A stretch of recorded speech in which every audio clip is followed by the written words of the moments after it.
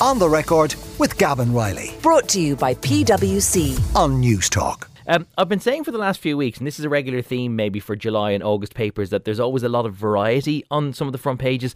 Not so much variety on today's Sunday pages. They're all broadly of a similar theme. So I'm going to very quickly run through the stories which are not on that theme. The Business Post tells us that election candidates could be forced to disclose their property and business interests before running for public office in future as part of a major overhaul of the country's ethics legislation. The Sunday Times tells us that the number of under-18s charged with sexual offences in Ireland has doubled in the past decade. And a new charity helping child victims of sex assaults has revealed that nearly a quarter of cases it handles involves a juvenile also being the accused.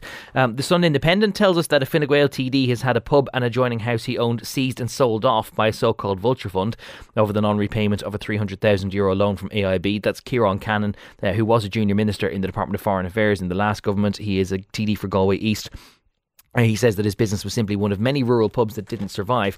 Other than those stories, it is pretty much wall-to-wall energy, one way or another. Starting with the Business Post, which tells us that the government is now coming under severe pressure to take control of the unfolding energy crisis amid increased supply fears and spiralling price rises for both businesses and consumers. Michael McGrath has admitted to the Business Post that the crisis is now threatening the viability of many companies, which comes as a series of small business groups are pleading with the government to introduce some form of emergency support for SMEs to tackle the spiralling cost of energy. Yet another issue that now has to be dealt with in next month's budget, now just a little over 4 weeks away.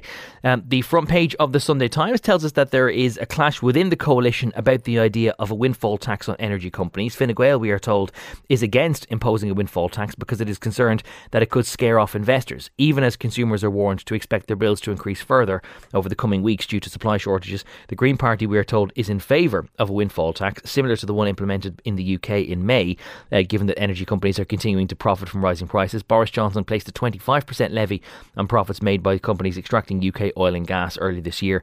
The Treasury in the UK reckons that could raise around €5 billion, but a Fine Gael source tells even more today in the Sunday Times that if you burn investors, you get less investment next time. According to one senior Fine Gael figure, they said that we need more investment in the new renewables and gas power plants and in the grid. It's the law of unintended consequences. A well-designed windfall tax on genuine unexpected windfall profits would probably avoid that, though, which suggests that maybe there is some scope for it, which brings us to the front page of the Sunday Independent, which tells us that the government is going to introduce what will amount to a windfall tax, but it says it will be a token windfall tax on massively in-profit energy companies. Revenue from the tax is expected only to raise around €100 million, which would reduce household electricity or gas bills by an estimated €18 per year. The government is anxious not to burn energy companies amid and possibly deter them from investing in much needed infrastructure projects here, but it does believe that a windfall tax on some companies could be popular with the public, and it intends to press ahead with the token measure. Token is in inverted commas in their own copy there, which maybe suggests something about how much they are putting, how much stock they're putting in it or not. And on energy and security of energy and the prospect of blackouts, the Mail on Sunday today leads with news that a cabinet subcommittee on which Micheál Martin sits was warned more than a year ago about the threat to the country's electricity supplies, according to the Mail on Sunday today. This revelation contradicts claims made by Micheál Martin this week about the lack of an early warning system for power shortages and the threat of blackouts. On Monday, Micheál Martin claimed that he and his cabinet colleagues were caught unawares by the shortage of electricity supplies, which prompted 3 separate Amber Alerts in the space of a fortnight. But the Mail on Sunday has learned that the government was repeatedly warned about threats to Ireland's electricity security since it came to power more than 2 years ago. They've obtained documents under Freedom of Information which reveals that Eamon Ryan was briefed about this possible threat shortly after taking office in June 2020, and that he did raise it at a cabinet subcommittee in the early part of last year, which would appear to undermine the argument by many other ministers that they are now somewhat being taken aback by the prospect of there being possible blackouts in the not too distant future. That is your quick whistle-stop tour of what is on the front pages of this morning's papers. We are joined in studio by Tanya Ward, who's the Chief Executive of the Children's Rights Alliance, and by Gina London, who is a former CNN correspondent and now a communication strategist and trainer. And we were just clarifying before we came on air, Gina, you are neither a Wildcat nor a Cornhusker. Proud American, part of the Big Ten Conference, went to Indiana University where they have a horrible football team, but did not go, vote of confidence for the Hoosiers there. What can I say? Good basketball team, but wasn't a Wildcat, wasn't a Husker, but I did go to an event. I didn't go to the game yesterday, so I didn't get the free beer, but I did go to a reception the night before for the Nebraskans, actually, and the governor was there and a number of other other business people. So it's a big event. People come from all over to this thing. And I've got a buddy from Hawaii who's coming for next year's game and is already looking into like 13 of them and where they're going to book and all that kind of stuff. So yeah, it's a big deal. Well, they need to book the accommodation this far in That's advance, given it. how expensive it is. That's The only reason I wasn't going to get too knee deep into the Wildcats win 31-28 yesterday at the Aviva Stadium, I was only asking because given that there ended up being free beer at the game, I just wanted to check. I'm clear this morning. Okay, right, I'm coherent. I'm not foggy. That was all we wanted to check. For people who didn't catch that, by the way, there was an internet outage at the Aviva Stadium yesterday, so they decided they weren't able to take any payments at any of the payment points, and they decided that because they couldn't take any payments, rather than merely not selling anything, they decided that they would just give the stuff out for nothing. Yeah. Which meant that they had 50,000 people at a college football game with free beer. So win or lose, everybody had a good time. It's an interesting approach to minimum unit pricing. I will say that much. Anyway, Gina and Tanya are with us to discuss everything that's in the papers, and it is very difficult, Tanya, to get away from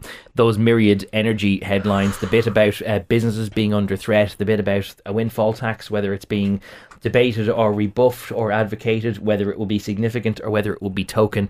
There's an awful lot there. Where would you like to start this morning?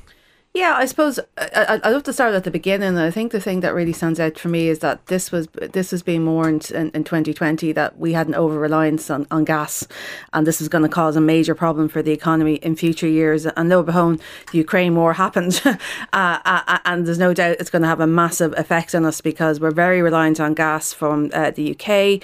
We're very reliant on who are also really reliant on gas from the continent. So, I mean, I think there's big questions to be asked there. How we didn't deal with this sooner. But I suppose I am concerned that we're not thinking more radically about how we deal with the energy crisis, because obviously what hits the headlines, it's what the public wants, is a tax on the massive profits being made by energy companies. And it's one of the big things with this cost of living crisis, I think that is frustrating everyone, is that, some companies and organisations use it as an opportunity to raise their prices, and they're making very good profits as a result, but they're not raising the salaries of people working in their company, etc. I think that's something that the public is really angry about. So seeing kind of, a tax being levied on these energy companies who are making big profits, people really want to see that happen. I would love to see, though, a talk about actually having price controls on energy. I think that's something where we need to have a bigger discussion about, because countries that have been most successful with dealing with the cost of living, it's very hard to deal with it because there's lots of different things going on contributing to it. But energy has a big effect. Yes, it affects the price of food, it affects heating, it affects businesses. Businesses can't run the power, they can't make their profits, etc. And countries that have been most successful in addressing this have had price controls. And France is a very good example of that. And that's not where this discussion is. I mean, they're talking about tariffs on the big energy users like Intel. Yes. They're going to pay a tariff that's going to result in 500 million. We'll redistribute that. But at the same time, they're talking about a fund to help companies dealing with the price increase of energy. And I just wonder, is there another discussion? What about price controls? Why is that not being mooted? I did pick up the issue around Fine Gael saying, having any restrictions, introducing a tariff on profits, etc., might discourage investments in this space. But this is a once-off, unprecedented event that we're dealing with. Is that really true? And could you not, let's say, encourage these companies to invest in the renewables and the things that we want to see our country moving towards? But I suppose the big take home of this is we are not sufficient, as a country when it comes to our energy production. We're too reliant on our relations with the UK and other parts of Europe, and that's something that has to be dealt with. Just to bring people up to speed, by the way, you mentioned the idea of some energy users having to pay higher tariffs. That is mentioned within that front page story on the Business Post, which says that there are going to be around 2,000 large businesses who will be hit with higher tariffs from October. They're thought to raise about €100 million in revenues through higher tariffs from them. Around half of that money will come from only 22 large companies like Intel in Leixlip, like Oginish Illumina in Limerick, and also some of the larger data centres, which are larger users. On the idea of price caps, I've heard this being advocated by people for profit and Labour, and they both point out that maybe there's clauses in consumer law that are already there. But they have price caps in Britain, and they keep having to raise the cap because the raw materials are becoming so expensive that you end up having to keep raising the cap, because otherwise the companies themselves would simply go out of business. Now, I don't know how true or how credible that threat might be, given the companies are still making pretty significant profits. Yeah. But if you have a price cap, do you not then ultimately run into the issue where companies will claim they can't make it viable to provide energy within that cap? No doubt you can create exceptions in relation to this, but if you bring this down to the experience of people at home, ordinary people are looking at these headlines, what they're thinking, there's fear, basically. There's people at home thinking, I'm going to have to switch off the power. There's older people, particularly those ones living on their own, that do really experience income adequacy. They're going to be switching the power off over the winter months. There's families where children are going to be going to bed with extra duvets and coats on their pillows. I mean, a lot of people have had this experience, 30, 40, 50 years ago in Ireland. They remember having a house with no central heating and what that was like. People often, went into one room to get through it overnight over those winter months.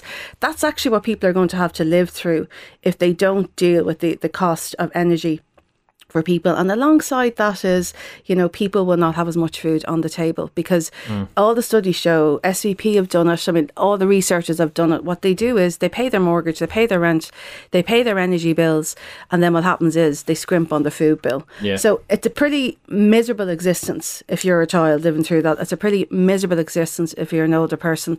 And I think the other thing people are really concerned about, and you're starting to see it creeping out in the news, is people are worried about death. They're worried about older people at home on their own who don't switch on the power. I might just come back to you in a couple of minutes' time about the impact on kids, but Gina, it's kind of difficult even to know where to start because there's so many myriad concerns. That's it. There's so many facets to this, and one of the things I was thinking as Tanya was unpacking it was the idea that the crisis and the chronic problem. And there's always this crisis, and now we got to worry about it, and all these things on the winter's looming all the month, and oh my gosh, and what's industry going to do, and what are the consumers going to do, the people with the duvets, and yet the panicking politicians are also looking at it with the mindset, okay, transition for us is happening in December. We've got, how will that go? What's going to happen is there going to be another election then? How's that? So they've always got to balance out. But when you look at a comprehensive plan that is long term, so that you don't go from chronic to crisis. I mean, yes, the invasion in Ukraine is 6 months on now, and that has an incredible impact, and the world is struggling with the global energy prices, and Europe in particular is being hard hit because 40% of the exports for gas supplies come from Russia. But that's the question of how do we integrate something, and how do we look to a comprehensive plan so we can get the ways to refill the gas storage during the summer so that we can coast more during the winter. And it's a race now to fill those tanks. And it's interesting, I thought, to compare what some of the other countries are doing. For instance, Italy's getting gas from Algeria. Other nations are turning to Azerbaijan, Norway, and Qatar. Germany is looking to deal with Canada and building 5 new floating liquefied natural gas terminals. Spain's approving energy conservation plans just this week. They've got new rules around corporate usage of heat and air conditioning. France is Tanya was mentioning France, they're issuing fines to stores that happen to use AC and leave their doors open. So there's a time to get replacement and conservation plans in a comprehensive way to address the chronic problem and not just try to be reactive in this crisis. Not to dismiss any of what you've just said, but sometimes I think that we see what's being done in other countries, like, hyper tariffs or everything else, and we because we don't see Ireland listed in countries like that we don't think we're doing anything. But if there was someone else having this conversation in another country, would the idea of not having a higher electricity tariff on industrial users so as to save stuff for the rest of us, would that not also be included in the same list as a comprehensive action? It very well could be. Interestingly, it wasn't in the expansive article that I found that information on, but it is one of those things, back to the idea of how do you bring all these integrate spokes together in a political landscape, which of course everything does operate under. Let's not pretend it doesn't. Bringing in IBEC, which is talking about, hey, we want more clarity around these proposed emergency tariffs that you guys mentioned. Bringing them in the initial parts of the conversation so that they aren't forced to be reactive and then potentially undermine things as they're going on. That's a good communication policy to get all those stakeholders brought in at the beginning. Talk to consumer groups, talk to child advocacy groups, talk to elderly groups at the beginning. And I think that's a lot of times where policy doesn't connect with the stakeholders early enough on. And then you get into these easy headlines that are not giving the complexity of what's behind it. We already have a tweet from Neil, who I think today's reporting, I think, is the first time that I've seen a real admission from government that there are actually businesses whose own viability now is under threat from this. Neil tweets in to say that I've got a small business, 50 employees, energy bill this year, €600,000. Next year it'll be greater than €2 million. Wow. Trying to square that circle is not possible without some government intervention, which is just one small little first-hand anecdote of some of the difficulties a lot of businesses are going to be facing. Yeah, real people being hit real hard. Well, and it's another thing, open question to either of you, that the government has to try and accommodate now in a budget which seems to have a greater shopping list by the day, just as time to compile it runs short. And you know, the other problem is, and this is like from my organisation's perspective, you have to keep your windows open because of COVID, right? So your energy bills are going to be higher because you're trying to protect your staff and you're trying to, from the spread of COVID in the winter season. So there's a much bigger draw, I think, there are a lot of different factors actually contributing to this energy crisis at the moment. But I think it is concerning, the piece around businesses saying they're not going to be viable. You're going to have B&Bs, and the Business Post published some different businesses saying what they're going to do. They're saying, look, we just won't open for the winter months. There's no point. We can't afford to actually pay the bills over that period, and that's going to produce a lower, let's say, tax take.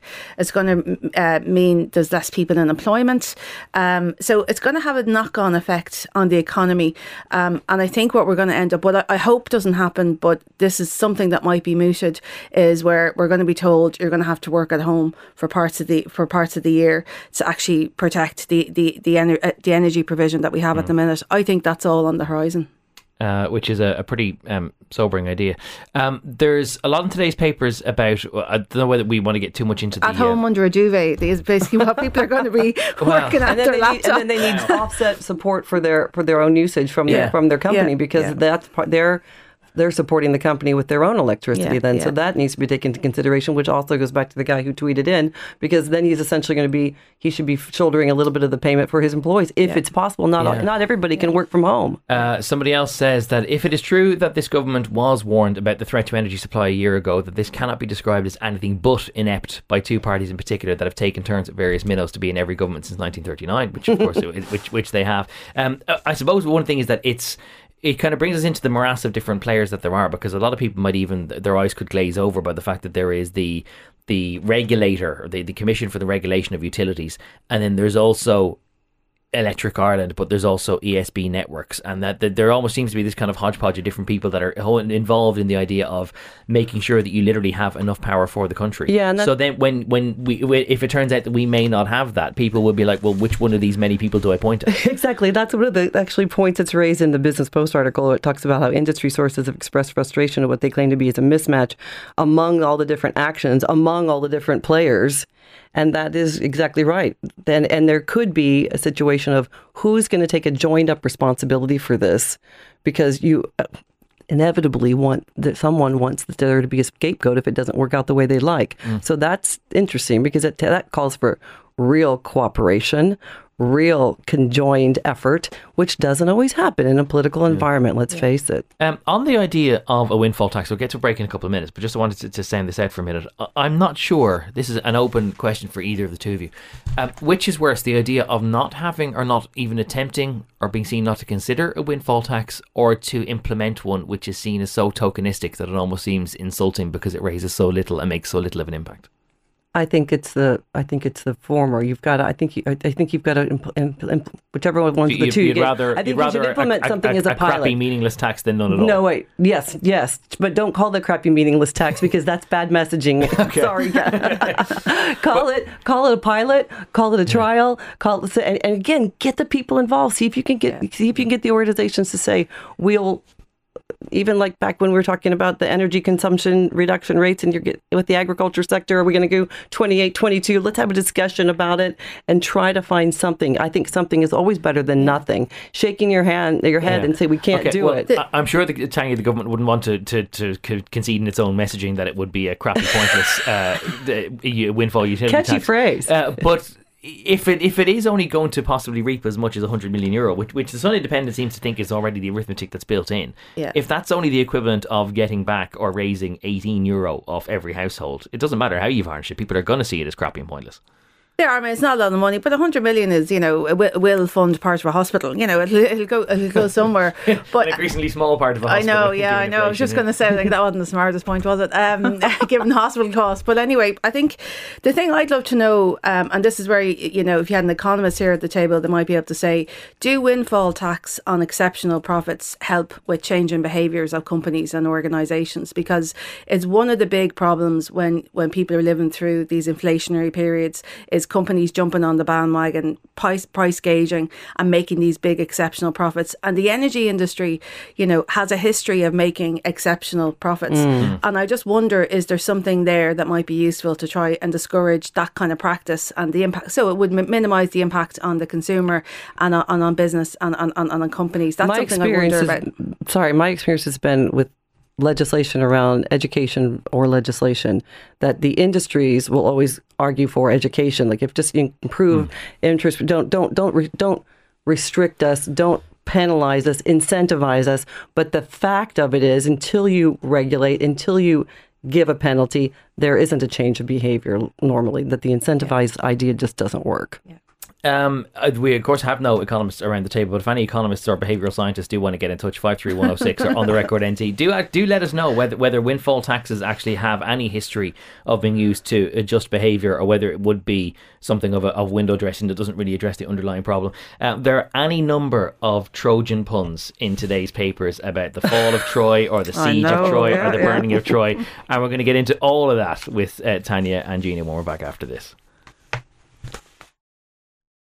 Tanya mentioned something in the first part which a tweeter has taken some issue with, about the idea that in the middle of an energy crisis and the amount that it's costing to heat offices and the likes, that the windows are still open because of COVID. And it was discussed by this tweeter, and indeed by some other people around the studio, wondering whether that was still actually considered necessary in this day and age. But you were talking us through some of your precautions, and actually you've been told it has been. Yeah, it's still the public health advice. The key, we've had the health and safety people in, give us an order, tell us what we need to do, and they said keep your windows open, the most important way to protect the staff, and make sure they don't come in with any symptoms of anything. And it's worked. It's worked. We've had people who have COVID and the staff haven't gotten it. And a lot of people will have companies and staff where they either have vulnerable health conditions or they've got family members with vulnerable health conditions. So they'll be trying to maintain those kind of standards going forward. Yeah, and despite what the Twitter folks say about what she said, it does illustrate the complexity that business leaders and business owners and people working in offices have to deal with when they're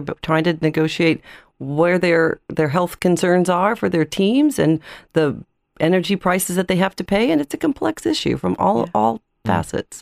So I suppose that even though it might now be seen as commonplace, or even in classrooms, for example, that it may not be seen as necessary to keep the windows open at all anymore, that from an occupational health perspective, that you might have someone who comes along, if you get pursued because someone got sick in your office, they might be told, and they say you have to do it on a case-by-case basis. You have to assess your staff's health needs and try and work out what's the course of action. And of course, in any kind of good organisation, you consult with the team, you work out what's best, and that's what the team want to do, and so that's what we do. Rory, I don't know whether Rory is an economist or any kind of other qualification, but he has weighed in on the idea of a windfall tax. He says that we have had a banking levy on profits for most of the last 20 years. Has the industry mindset changed in the meantime? He says rhetorically, but a nice political risk-free fundraising all the same, is Rory's assessment. Thank you, Rory, for your text. On the record NT is our hashtag, or 53106, the number for your comments. I mentioned the sheer breadth of Trojan puns. There's also a nice effort in the Business Post which tells the whole thing about a Troy. There's also some very nice artwork in the Sunday Times where the TD for Longford Westmeath has been made up like an extra from the Colin Farrell movie about Troy and Helen of, which is just tremendous artwork. But there's an awful lot obviously written about Robert Troy, the downfall of the now departed junior minister, about the whole saga, about property disclosures and some of the issues with our laws on public ethics and the requirements of TDs to disclose their private interests. Gina, where do you want to start? Well, I was actually I was out of the country for a lot of last week in London working with some teams there, so I actually missed a lot of the drip feed of this story as it sort of was a little snowball, and then it became a bigger snowball and took in a little avalanche and then took away his ministry as part of it. Does that actually change? Sorry to interrupt you. Does that change the way that you perceive a story? Because sometimes if you are here and you're covering the news cycle and then every little bit just seems like it elongates it. It does. Is it more more or less damaging if you just get the whole lot in a flood, the way that you did? Well, you look at it from a different perspective, so it depends on what your perspective is. And for me, of course, coming from the United States, where there's a lot of scandals that sometimes sweep away a politician, sometimes a smaller politician or smaller scandal sweeps away a politician, and a larger scandal, let's talk Mar-a-Lago and all the different filings and all the different things that haven't come through with the former president of the United States. I feel like as I was watching this one and going, wait, what happened? He failed to disclose something, and now he resigned his position as minister. To me, this appears to have been a perfect storm of poor messaging plus a slower news week. That he didn't handle it well. But now that said, okay, so that's look. Yeah. I'm going to come back to that. You can come back. Yeah. From all, I've never met Robert Troy. I'm not good with puns on last names, so I look at it from face value. Did he fail because he didn't understand how the regulations were? Did he do it for then another report, another things came out? Did he need to resign? He did, so we don't need to parse that. What I think is interesting, though, too, is that, yes, let's shore up how business interests are disclosed. And if this is what Michael McGrath is preparing to do, which, by the way, kudos to him, as he's got 2 mentions on the front page of the Business Post in 2 different articles. I think there's the third one inside as well. He's a man with a lot on his plate right now. Not too shabby for the Minister of Public Expenditure. But back to the former Minister of State. Look, it's a controversy, clearly, but it does demonstrate the need to make things very clear, and it demonstrates the need to be consistent with all the politicians on what they file, when they file, things like that. Like back over in the United States, Trump he went his entire presidency with never showing his taxes. Well, guess what? It's not legally required. So let's get some clarity around what's legally required, make it clear. And if this poor guy was a sacrificial lamb for the need to do that, that's something else. You don't think he's quite as innocent. I'm going to come back to the sacrificial lamb bit, or whether at a different time of year this might have played out a little bit differently. But Tanya, I know that you wanted to single out the particular weakness of SIPO, and not necessarily of its own design, but rather just how weak the watchdog is. Yeah, and I mean, and just to contribute what Jean was saying, the other thing I think what was significant this week is, the housing stats, right? The highest numbers of people homeless now in the state.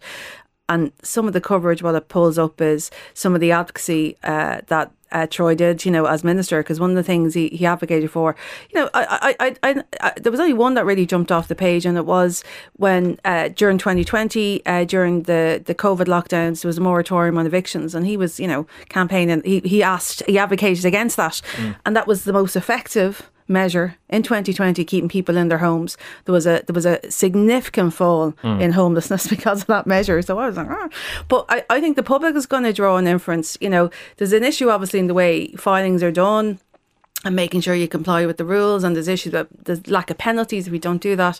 But the other thing, the penalty for not disclosing something is that you're made to go back and disclose it. Yeah. Isn't much of a penalty. Yeah, but the other thing is it's about transparency, right? So it's about being able to see what a politician is advocating for on your behalf. And what's really striking is, it's the end of the year, it's the next year before you find out. Sure, they could have been doing X, Y and Z in the previous year. This is a penny that dropped for me last week, because we were talking about this last week on this slot, and the penny dropped that because you were Robert Troy's contention was that he thought this was basically a snapshot in time. You didn't have to disclose what you bought and sold over the course of the year. It was just what you have on New Year's Eve. And he reached that conclusion because you were only asked to fill out these forms once a year, every January or February. Which then highlighted the fact that if you were to buy and sell a property over the course of the year, or you could buy a house on January the 2nd and sell it on December the 30th, or you could buy shares, or you could become a company director or whatever, even if you did have to disclose it live, as it were, you would only be filing it after your interest had ended. Yeah. So the idea of this being a register where at least people know what might be on your mind or what else might be influencing your thoughts is pointless. Yeah. Even if you comply with all the rules, you're only disclosing an interest possibly long after it's gone. Look, loopholes are made to be manipulated and exploited. I mean, I'd love to say it weren't, but let's be honest. The balance here is integrity, transparency, and getting away with something for a while because you think you can and you've got some sort of cover for it. I mean, pick your politician in the United States who does the way they do on their taxes and their disclosures, and then the SEC's got all of the, and the election commission's got all these sorts of rules, but then there's the wiggle room around the rules, and until you get caught, you keep going the way you go, and you don't disclose all the different things that your husband's invested in, Nancy Pelosi, because you're not invested in it, but he is. I mean, those types of things happen all the time. We have that here too, actually, because some TDs disclose their family home because they're like, well, it's a house I own, it's my family home, but some others don't, because you're not required to disclose something if you co-own it with a spouse. So some TDs, like Micheál Martin, is known to have 3 houses. He's got a holiday home and he's got another family home, and none of them are disclosed because they're all jointly with other people. So his listing says he has no properties, which is really not true. Wholly accurate. I mean, but he's in keeping with all of his obligations in doing it. I'm not agreeing with this, by the way, just for the record. But it is how things are often done, and so the answer here is shore up tighten those loopholes, and make it clear, make it consistently applied. Yeah. I mean, because the thing about this story is, Robert Troy isn't responsible for political corruption. This is not a political corruption story. And that's one of the things we've really suffered from in this country. And unfortunately, because of the way his filings were done, it brought attention to his own approaches and his own advocacy, which is effectively the purpose of that transparency register, is to see what they are doing on your behalf in the Oireachtas. But I do hope this finally opens up the door for a proper discussion about how our political ethics rules operate in this country. It's been going on now for 20 years. The system we have at the moment, it's just not fit for purpose. Obviously, McGrath's talking about the new ethics legislation.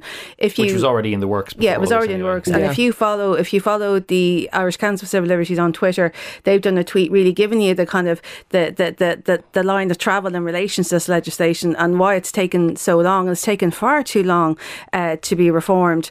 But we have big political developments ahead of us, big tumultuous changes, and we have a political system that's not fit for purpose. And a lot of the NGOs are watching this, to be honest, and they're all a bit annoyed because SIPO in the past, what it's chosen to do with its powers is actually go after NGOs who've been doing, bog standard campaigning and advocacy work. Because you're not registering or fulfilling your criteria. This is what they're saying, yeah. So one of the big faults with SIPO is they can't initiate investigations on their own behalf. So what has been happening is, if you're doing advocacy, the odd time a political opponent will go and report you to SIPO to actually impact on your campaign work. So then you do that, really? Yeah, that happens. Has your organisation been subject to that? Yeah, that's what happens. So why are you ringing me about this bill? Someone who is opposed to children's rights. Yeah, exactly. And this happens. It's very rare for us because we're the Children's Rights Alliance. Most people aren't against what we're looking for.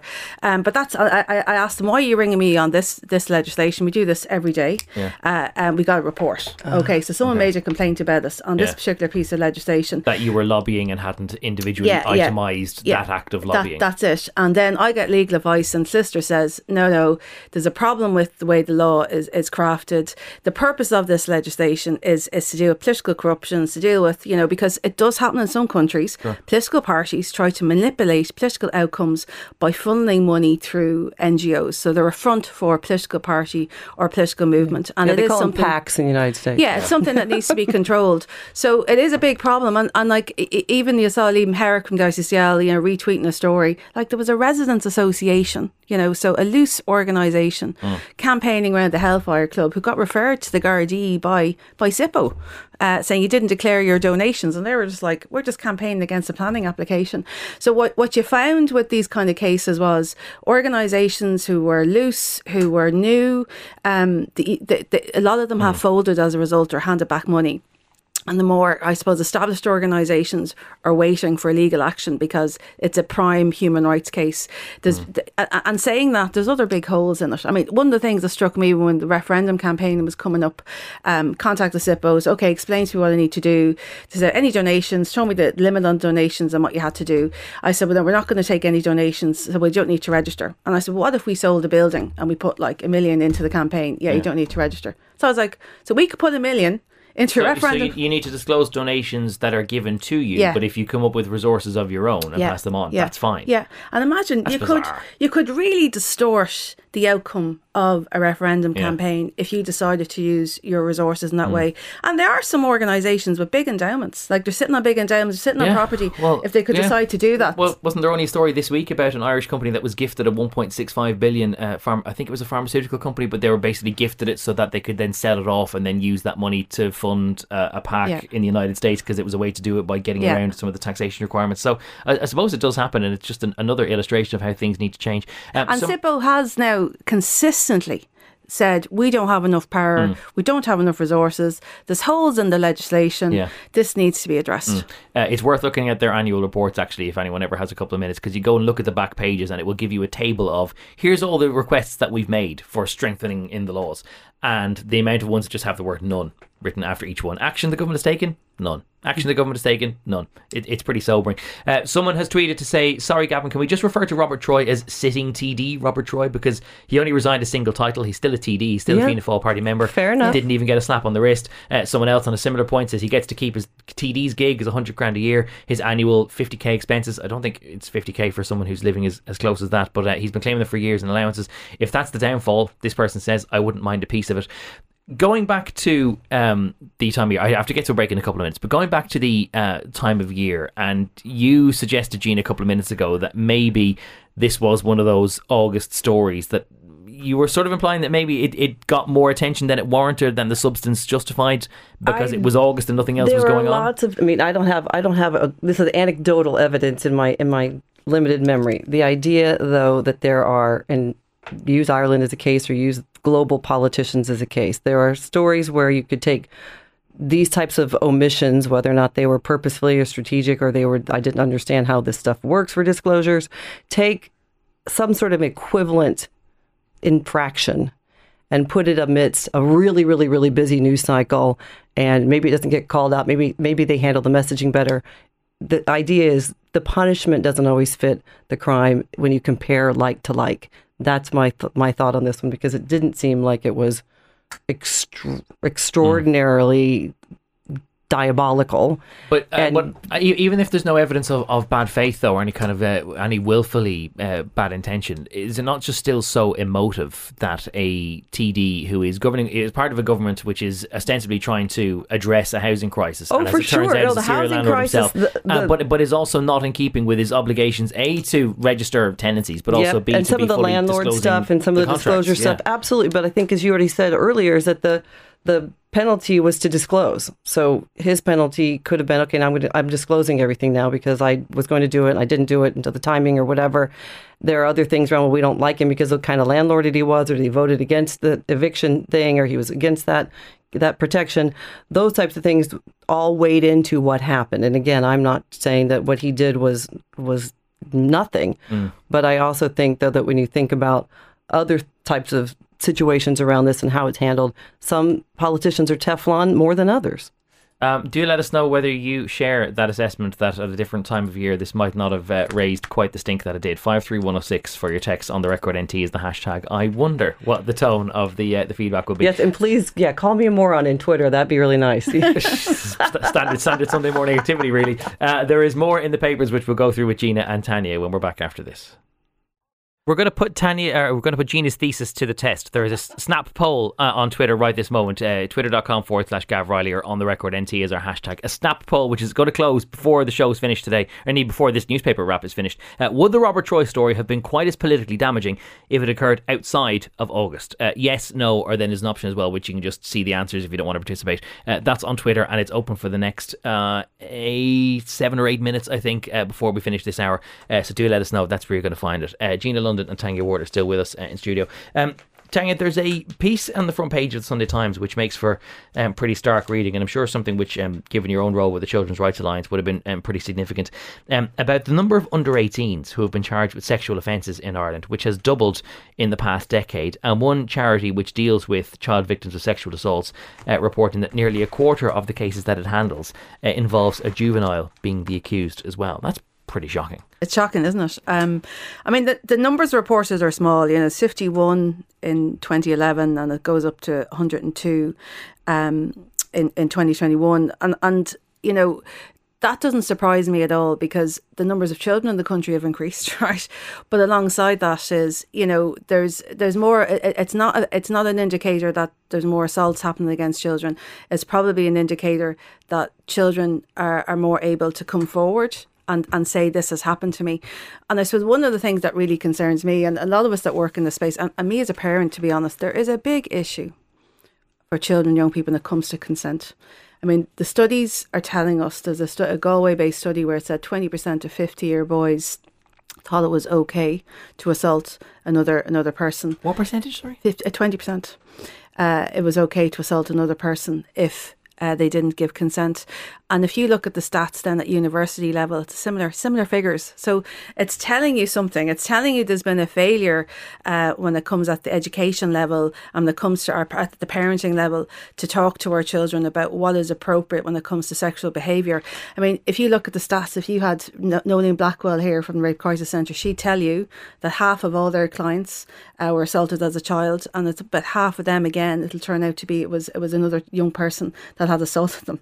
So it's a significant issue, and it does happen at that age, and it's a symptom of, I suppose, our failure to educate our children and young people about what is appropriate behaviour when it comes to sexual interest in another person. And it's also about, I think, us as parents, being able to talk about these things as well. And and underlying all that is the exposure to what they're getting online in terms of pornography and things like that, and what the new norm is. All of that is in the mix. So it's telling us you have to address it through education. So Minister for Education has a new curriculum that she's proposing. A lot of work has been done by the NCCA, and they're saying they're going to actually go after this. They're going to deal with consent. They're going to deal with relationships. They're going to deal with the fact that young people are exposed to so much pornography. But it also goes down to, I think, to us as parents and being able to have that discussion and dialogue with the children in their lives. And, there's a big job to be done with regulating the online world, but we're years away from that. Well, Sorry, Jim, I was just going to add real quickly one thing that Tanya was alluding to, and just to build on that and make it very clear that the numbers, while are actually still relatively small, from 50 to a little over 100, that the indicators, I think, also are that the awareness of what assault is, and awareness that I can come forward as a victim and claim this, or I can tell my parents, I'm aware of what, I think that's increased, which also could be an indicator of why these numbers have increased. And actually that in some ways is a good thing, if that makes any sense, because the number 51 from 10 years ago doesn't necessarily indicate there were only 51. It means there were only 51s that were charged. Yeah.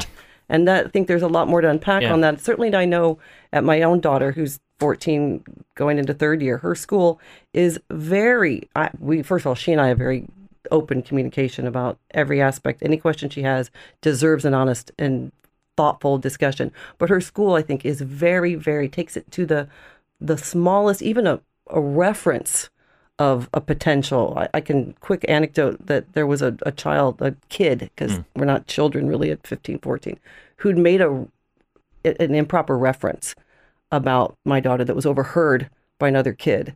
And that kid did a smart thing, because they talk a lot about you're a bystander or you're an upstander. And I like that distinction. That's the messaging that's happening at that school. And that kid had overheard the flip remark, frankly, but it was disturbing language. And the kid went back and told a teacher, and the junior principal actually contacted me directly, privately. Actually, I've never actually shared this discussion with my daughter, because he asked me not to. We're handling it. Here's what's going on. Yeah. We want you to know, though, as her parent, this was said. It was just talk. But it was taken that seriously. And I think that's the level that will bring those numbers back down. Talk more, make it open, build that awareness of those numbers of boys that say that they think assault is, they don't maybe even know what assault is, but to make it serious at that early stage so it doesn't get to something more serious. It does lead for kind of an interesting or fascinating parenting quandary as to if you become aware of a circumstance like that, but it all happens behind your own child's back and they're almost unaware that it happened. So this was a remark made by a boy, which was about your daughter, but which was overheard by someone else and not by her. And they brought it to the school authorities who brought it to you. It kind of then almost begs the question as to, like, do you raise it with your own kid, or is ignorance more blissful? Case by case situation. And because of all the circumstances that were around this particular situation, which I obviously won't go into, I made the decision not to bring it back to her. Now, if any of her friends are listening to this she's thing now, I'm listening, going to have a discussion. I guarantee she's sleeping and not listening to this I was going to say, podcast. it's not an unreasonable time for Gina's daughter to be listening, but maybe at that age that she's 2 still in the o'clock bed. is when they're rolling out of bed. One thing that strikes me about the general phenomenon, though, Tanya, is that I think often if education is the response system for people to understand what is acceptable behaviour, even just what's acceptable passive commentary and what isn't, that the education has to acknowledge the fact that teenagers and young people these days are much more sexualised than probably a lot of their parents are comfortable with. And I always think that sometimes the world is in denial about how sexualised their worlds are, and that you're never really going to tackle it head on, because people would like to think, of course there's porn out there, but not my Johnny, not my Mary, and they like to pretend that it doesn't affect their kid. And then I think those parents need to see the stats what their children have been exposed to. Yeah, come on. The longest river in the world is denial. Yeah. Because to be honest, I mean, I think as parents, it's one of the things we have to deal with. You mightn't have grown up in that generation. You know, that your exposure to pornography might have been in someone's, bedroom where it was seen, or it might have been in a shop on the top shelf. But unfortunately, these online platforms have saturated it with pornography. And not only that, they have algorithms that are driving children towards more extreme content. So you don't have a choice really as a parent. Like your child, if they look into something about dieting, very quickly they're going to be exposed to stuff on pro-anorexia. If they look into all of that's the route, because these companies haven't been held to account. They don't have regulations in place to prevent them from doing that. That is all on the cards, and it's along the way. But that's the reality of what your child is being exposed to at this moment in time. So it's just something you're going to have to get to grips with. But the other thing about it is, all the studies show is every child is different. So even though if you've been exposed to violence or extreme pornography, you may not be as disturbed as another child. But the studies do show the younger you are at your level of exposure, the more likely you are to be disturbed and affected by it. So it's telling you as a parent, you need to be more on top of things, particularly when they're younger. And you also need to know your child as well, because you might have, there's a woman called Sonia Livingston in the UK. She's done amazing work in this area, and she's done loads of consultations with young people. And she said she met 11-year-olds who knew the ins and outs of Cambridge Analytica, who interfered with the Brexit vote. And then she met 16-year-olds who were, sharing huge volumes of personal information that was clearly going to affect how they were being perceived by their friends, but also their employment prospects down the road. And it really depends on your child. You really have to know your child and what's best for them and work with them on that. Yeah, and people not realising maybe the permanence of what they put out there, and they think that it's kind of fleeting or that it's only with someone else, but it still lives on some server somewhere. The poll has closed about whether the Robert Troy story would have been quite as damaging if it occurred outside of August. I see Jean is sitting up now and Do tell. Nearly 15% of people didn't actually want to vote, they just wanted to see the answers. 27.2% of people said no, it would not have been as damaging. 58% of people said yes, it would have been just as damaging if it had occurred at any other time. Stephen says would have been the same result, maybe just accelerated. Dole's statement would have just sped up the news cycle. Jerry says, why wouldn't it? The concept of a silly season is outdated. Just because the Dáil isn't sitting doesn't mean that the government stops. And Kit says, would it have got as much traction if his admissions had appeared in a list of all of those similarly afflicted, if it was just buried in a list of other people who also had to make addendums to their Dáil record? I like that point. Yeah. It agrees with my point, so I like that point. But the people have scientifically spoken, so I defer. Yeah, and there are of course some people who are entitled to, who are questioning the validity of the question at all. They want to know why the Taoiseach and Taoiseach supported Robert Troy, despite his, as one person says, his squalid lack of principle. So much for standards in public office. We're talking a bit more about that with Roderick O'Gorman after the news at 12, and I'm going to have to let the two of you go. Thank you both very much for coming in this morning to go through today's Sunday papers with us. Gina London, who is an international communication strategist and trainer, former CNN correspondent, and Tanya Ward, who is Chief Executive of the Children's Rights Alliance. On the Record with Gavin Riley, Sunday morning at 11. Brought to you by PwC. Combining talent and technology, we're hardwired to find solutions. It all adds up to the new equation. On News Talk.